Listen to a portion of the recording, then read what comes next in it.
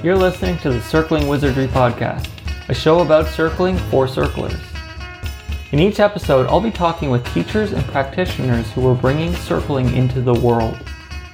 If you're not familiar with circling, please hit pause and Google what is circling before you continue. I'm your host and founder of the School of Circling Wizardry, Josh Stein. Learn more about me at circlingwizardry.com/about. Today, I'm back with Guy Sengstock. Guy is one of the original founders of circling, which he discovered 20 years ago at Burning Man, and he has been facilitating deep relating and transformation ever since. He is also the co-founder of the Circling Institute in San Francisco, which runs 6-month in-person facilitator trainings. You can check him out and the Circling Institute at circlinginstitute.com. In part 2 of this interview, we talk about bringing circling into the world, one conversation at a time. Bringing back to one of the things that I think that you felt so moved by at the talk, right, was that I do feel that it is about, having really, really profound conversations with people, right? And profound not just in topic and what we talk about, but profound in the level of relatedness that can set a precedence for people, right? Normal conversations for me have become less satisfying. Yeah, totally. Yeah, less satisfying. And normal conversations, I think for me, have become more opportunities. Tell me about that, because I have a hunch about that. Yeah, I was just thinking about the last time I was on the plane. I feel sorry for sometimes with the people if I happen to be in a pretty extroverted mood, which I'm not always, right? But I feel sorry for the guy who sits next to me sometimes. They get interested and they're like locked in the plane for me for 6 hours. But it was there was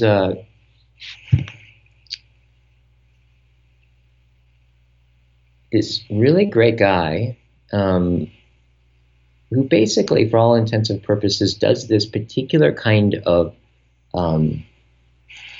it's not using like where you go, what is the gliding when you go off the cliff? Paragliding, right? Paragliding, or I don't know the right word. Yeah, it's this thing that's like it's got a lot of precision. So you go off a cliff and then you glide down the mountain, mm-hmm. right? But the form he does is illegal in the United States, from what he said, and it's where all he has are these like wings. Oh, those bodysuits with the yeah. Have you seen that before? I saw a video of that once that blew my mind. Yeah, totally. He was one of those guys, and he mentioned it, and I was just like, I was so struck by what that was about for him. And we started to get into conversation, and essentially what I found out is that he had lost one. He says, first of all, you develop relationships with people that you do that with that are unlike anything. Mm-hmm. In fact, he said, all other relationships in my life, I used to think that I had friends. And now I realize that that I didn't have friends. Apparently, part of the way that works is that you developed, I forget the word that he uses, but you go and you have to measure in some way and track the run that you do, right? And if you miss it by an inch, you can splat right against the rock. Yeah. And so I want to let you continue that story in a moment, but I'm just struck by his candidness, sharing about, the quality of his relationships. It seems like what for most people would be a very personal thing to share with a stranger on a plane.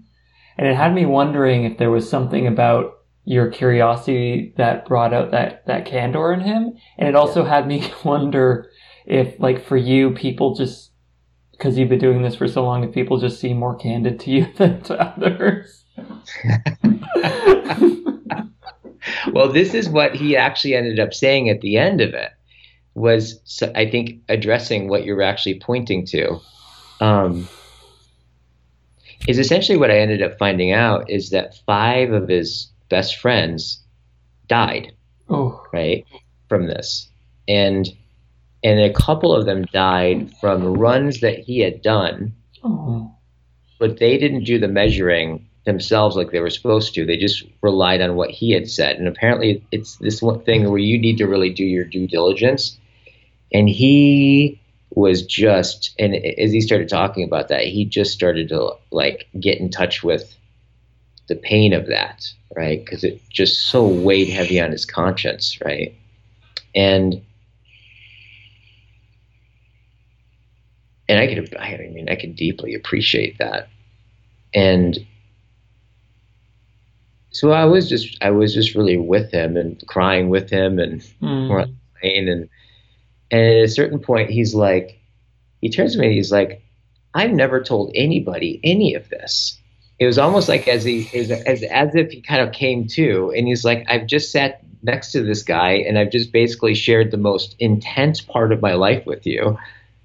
He's like, I thought that I thought that the only people that could understand me were people who did that, which there's only a handful of them in the world. And that really struck me. That really struck me. One, I was just touched and moved that I got to have that experience with him. But then we ended up having a conversation about how that happened. And it was really cool because he got really interested about, like, how did you, as he would put it, how did you do that? Like, and like he could tell that you were, I hate to say doing something because it's not exactly true. Yeah. But I could sense that something was different. Yes. There was a way that I paid attention to him. Yeah. And this is what I've been using the word listening because I've been starting to distinguish that there's something so deep and primary about what it is to really listen. And by that, I don't mean what we normally like talk about as active listening, but it's listening to not just what somebody says, but listening to, like, being interested in what even has them say that, right? Like, what is it? And this is what I kept asking him about. It's like, what would have you even consider doing something like that? Who must you be to have that experience? Yeah. And in a certain sense, he wasn't telling me that with his words. But on another level, he was revealing himself with those words. And so I could hear the subtext of it. And then I would just ask him about the subtext of it. Yeah.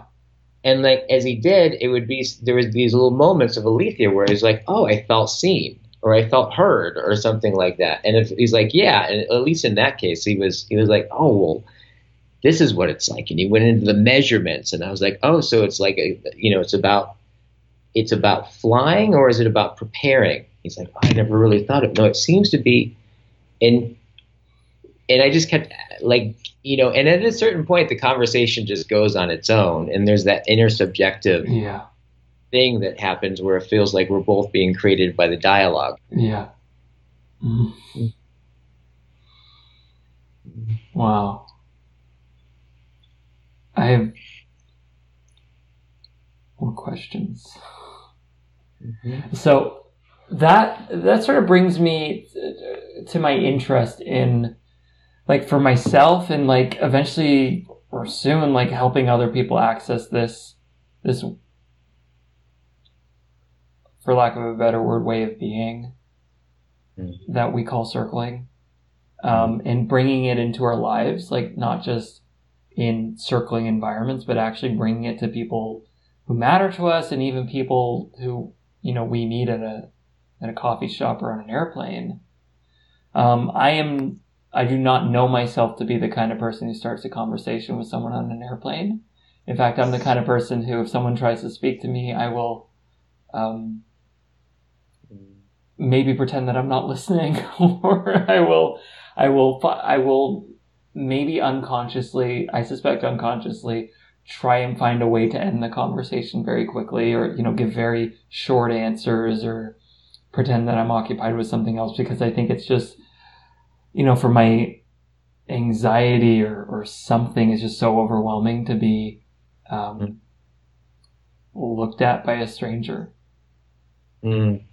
Or something intrusive, perhaps, and that's probably a whole rabbit hole to go down. But I guess, I'm in this curiosity and this inquiry of what does it take,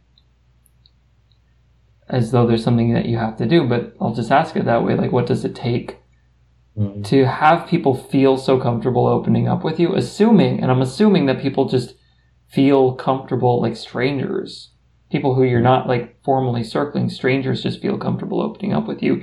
Is it do you find yourself ever talking to people like me who just kind of try and not want to have a conversation with you, and then you just ignore it and nothing happens? Or what is your experience of interacting with strangers?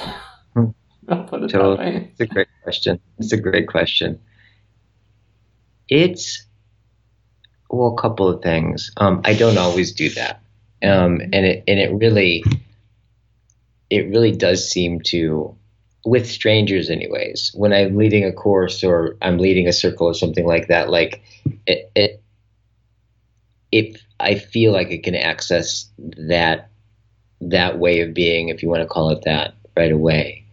But it depends on if I don't have enough sleep or I'm in a bad mood, the last thing I want to do is have anybody pay attention to me or me pay attention to them, because I think it's, in a certain sense, it really is something to face somebody and to dialogue with them. I mean, I think it's, on a certain level, I think that there's something really about our nervous systems that I think we were meant to just only know about 150 people at once.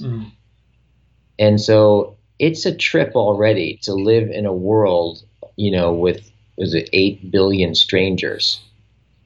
I mean, that's a whole thing in itself of that, each time if I meet somebody that I don't know,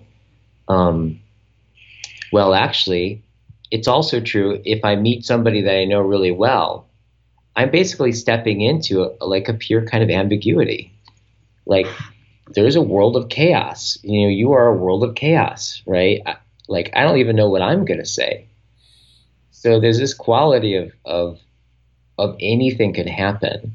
And I think that there's, to various degrees with different people, I think that breaking that, you could say, the sound barrier or the other barrier, right? It takes something. And I think that there's a big part of our nervous system that does not like that at all, to various degrees, So, but I think that when I'm resourced and I'm well fed and I'm in a good place, I have more of a sense of the ability to know, have control over where my attention goes. And when that happens, it seems to be more about finding myself just interested in them and following that interest, right? And doing things like noticing things that they do that just catch my attention, either in conversation or things that they do that I notice, and just ways that they are that they don't have to be, but that there's some, that something that just. Mm-hmm. And people just, I found that in general, people really like that. people really like that because we're all doing stuff all the time, right? We're all doing stuff all the time that we don't have to do. And I think that like every action that we all take, even like micro actions, are revealing about presuppose that something's important to us. And so you could almost take any movement of the face or any kind of twitch of the eye or any movement. Like if you really follow that thread all the way back, that you're going to find that there's a human being who has a heart and who cares about things, who has dreams, whose heart's been broken, who's going to die, and probably has mixed feelings about it. Mm. So I don't know exactly how to do that, but I think that what I can say is it has to do with me having a say-so over where my attention goes. Mm. And that has to do with how resourced you feel.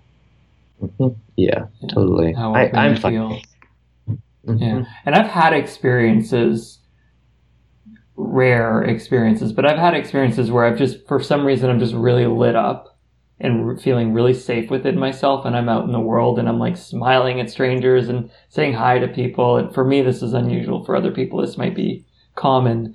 And sometimes I start a conversation with someone on a rare occasion, but like I've had those experiences of just that openness, that safety, that love for life or something.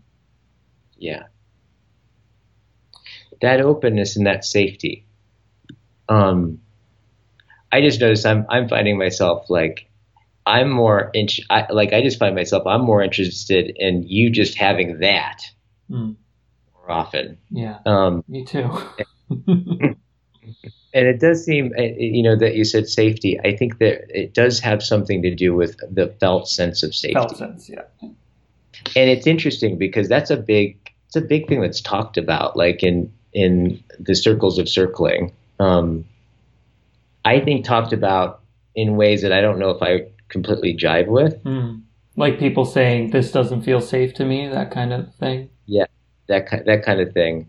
And it's arguable, but I think it doesn't make that much sense to look at safety as like a state that I'm in, but because people can feel safe in some of the strangest places, right?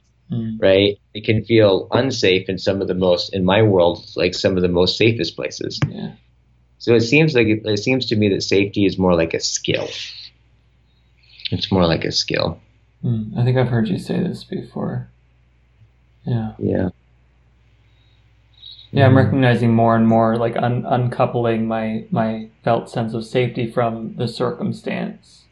Because ultimately I'm not, in some ways ultimately I'm very safe, and ultimately I'm very not safe. Like, an asteroid could come in and, I could die in 2 minutes from now.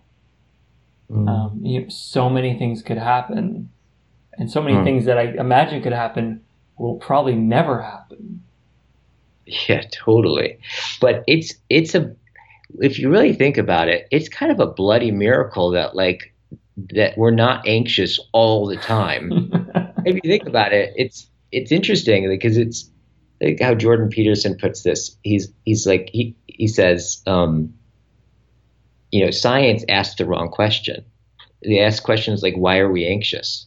Right? Or why don't we why do people use cocaine or various things? And he's like, well, look, we know exactly why people use cocaine.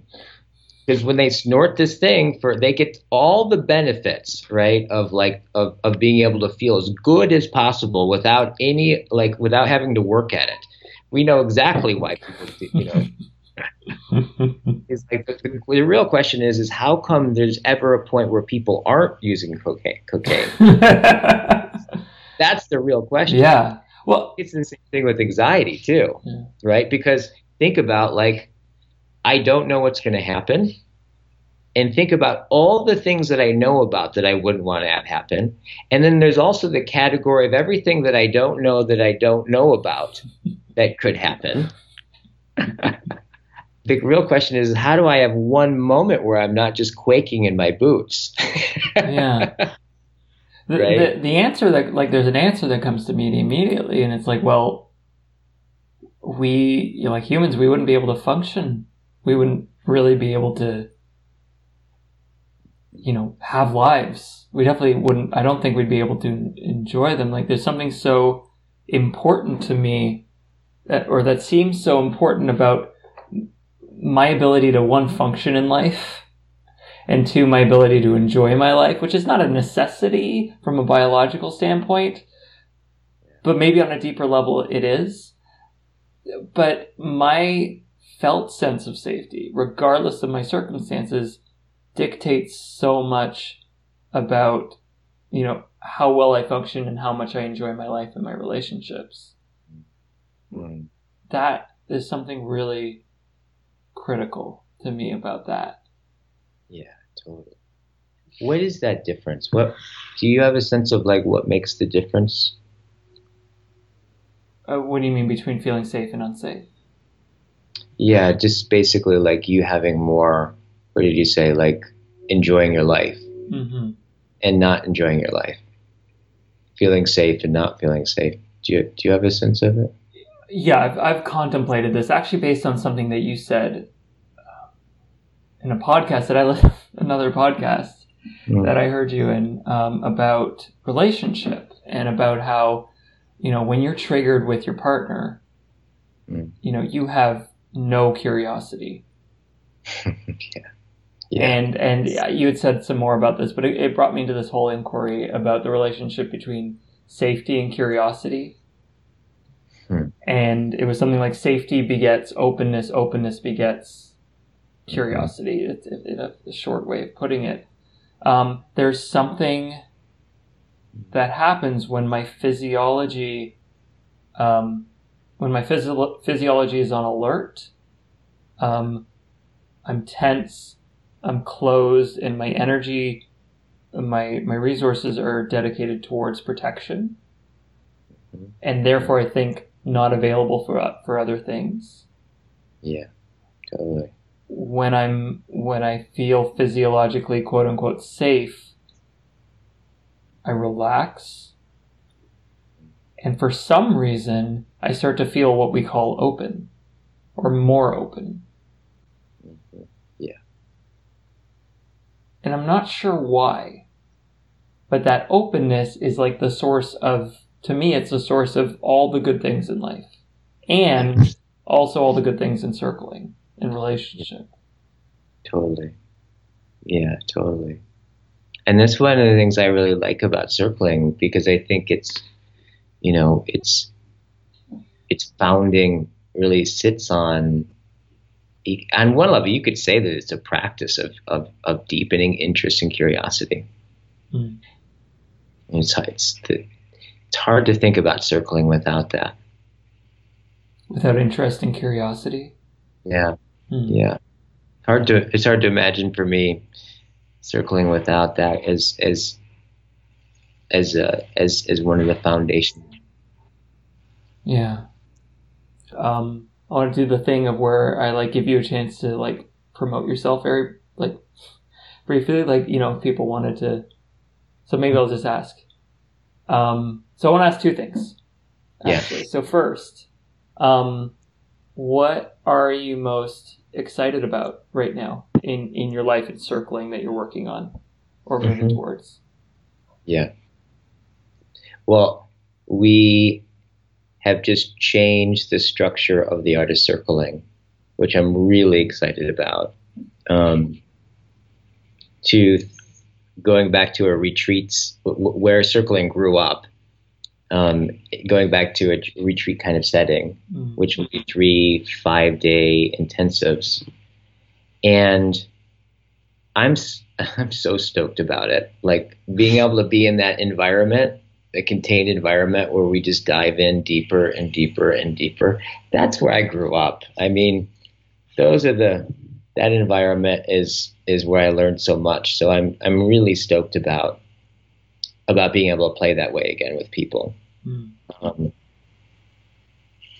I'm also just stoked about how much circling seems to be this emergent phenomena in the world. it really is an emergent thing. That's one of the reasons why I trust it so much. And so, I think in some ways, it's almost like it's an antidote to the hyper technology kind of context that I have a feeling like none of us really understand how deeply our minds are structured because of, in terms of technology. That because circling is so relationally focused explicitly, and technology kind of takes us away from. It seems like there's this it's occurring to me. There's this polarity that's emerging in this day and age. Yeah. And technology is one end of the pole, and then this circling and these other relational things that are emerging are the other pole that is almost necessary, perhaps. Mm-hmm. Yeah, we'll see. But I have this feeling that I don't know if this is actually true, but it seems to me that if technology, as Heidegger would say, collapses distances, paradoxically making, as you would say, being further and further away.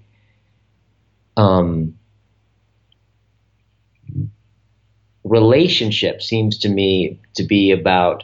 It does not seem to be about convenience or collapsing distances. It seems to be about discomfort, right? It seems to be about actually, I don't know who you are. I don't know what you're going to say. I don't know if this will be a good connection or a bad connection.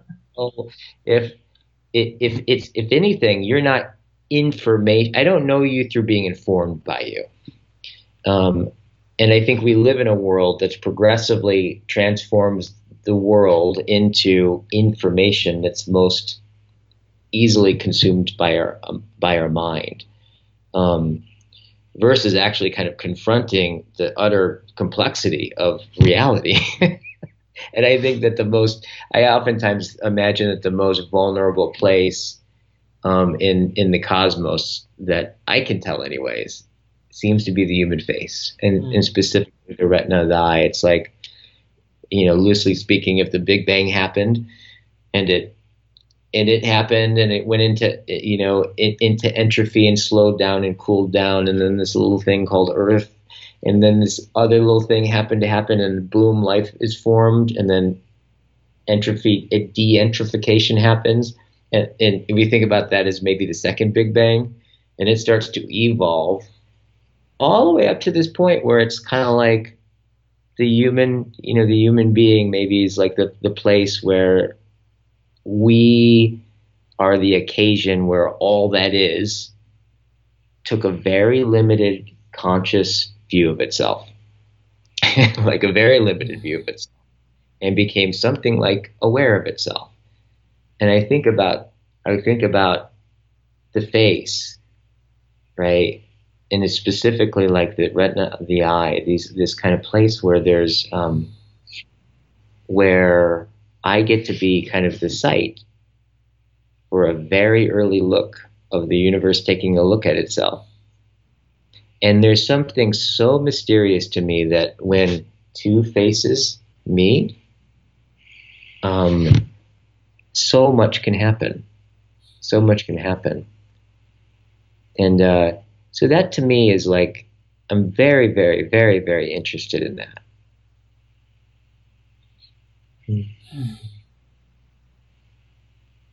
I'm also excited about my company's doing great, and I think we're going to rock the world. And we're talking to teachers and educators, and getting this way of relating, in companies and in education, and as you were saying, talking to really, really deep, big change makers and having them get a taste of what's possible.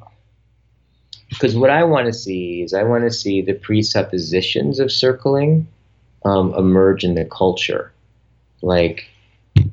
and in such a way that people don't even need to know about circling to start to kind of see that paradigm where they come from. you know. Absolutely.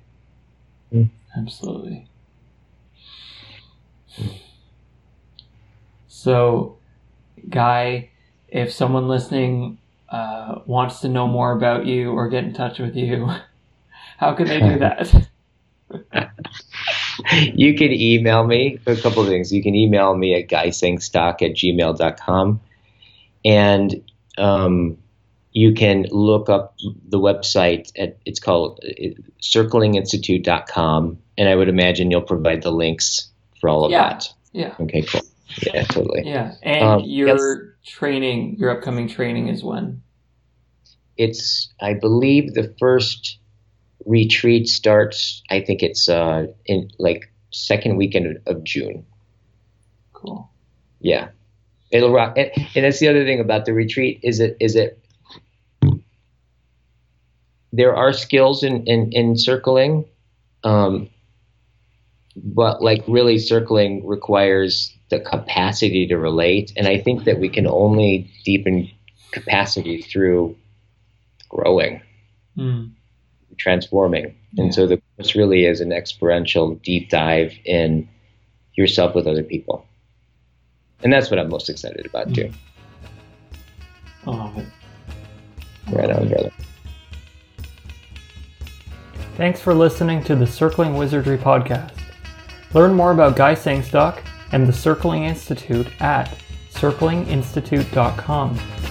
And check me out at circlingwizardry.com and join the Circling Wizardry Facebook group to take part in one of my upcoming free trainings.